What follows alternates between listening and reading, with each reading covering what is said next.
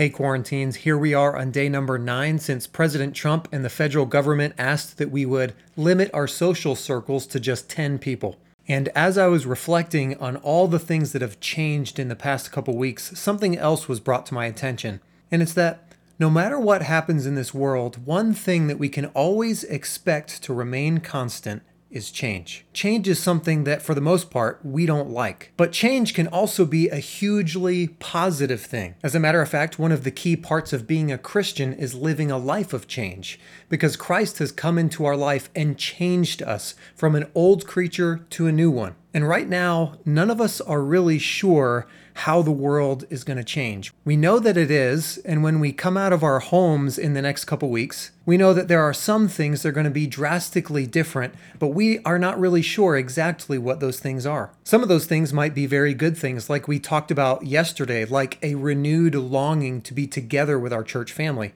But some of those things might be a little bit more uncomfortable. But no matter what those changes are, may we be reminded that this is part of the plan of God. Romans 8 tells us that the creation was subjected to futility, not willingly, but because of him who subjected it in hope. Because the creation itself also will be delivered from the bondage of corruption into the glorious liberty of the children of God. For we know that the whole creation groans and labors with birth pangs together until now. Not only that, but we also have the first fruits of the Spirit, even we ourselves grown within ourselves, eagerly waiting for the adoption, the redemption of our body. For we were saved in this hope, but hope that is seen is not hope. For why does one still hope for what he sees? But if we hope for what we do not see, we eagerly wait for it with perseverance. And so even though we're not sure exactly what the changes will be when we leave our homes, this has been the plan of God all along, that there are a series of changes. And right now they might be uncomfortable changes. They are disruptions. They are the birth pangs of creation awaiting the coming of God. But one day those birth pangs, as they increase in both frequency and intensity, will give birth to a new world over which God himself rules and reigns and is king.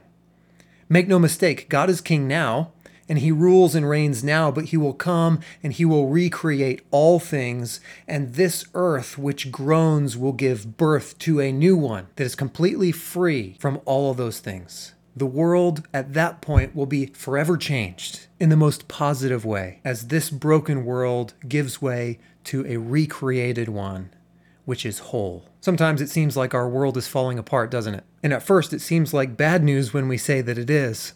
But when it does, it will give way to a world that is far greater than this one. We can't even imagine it.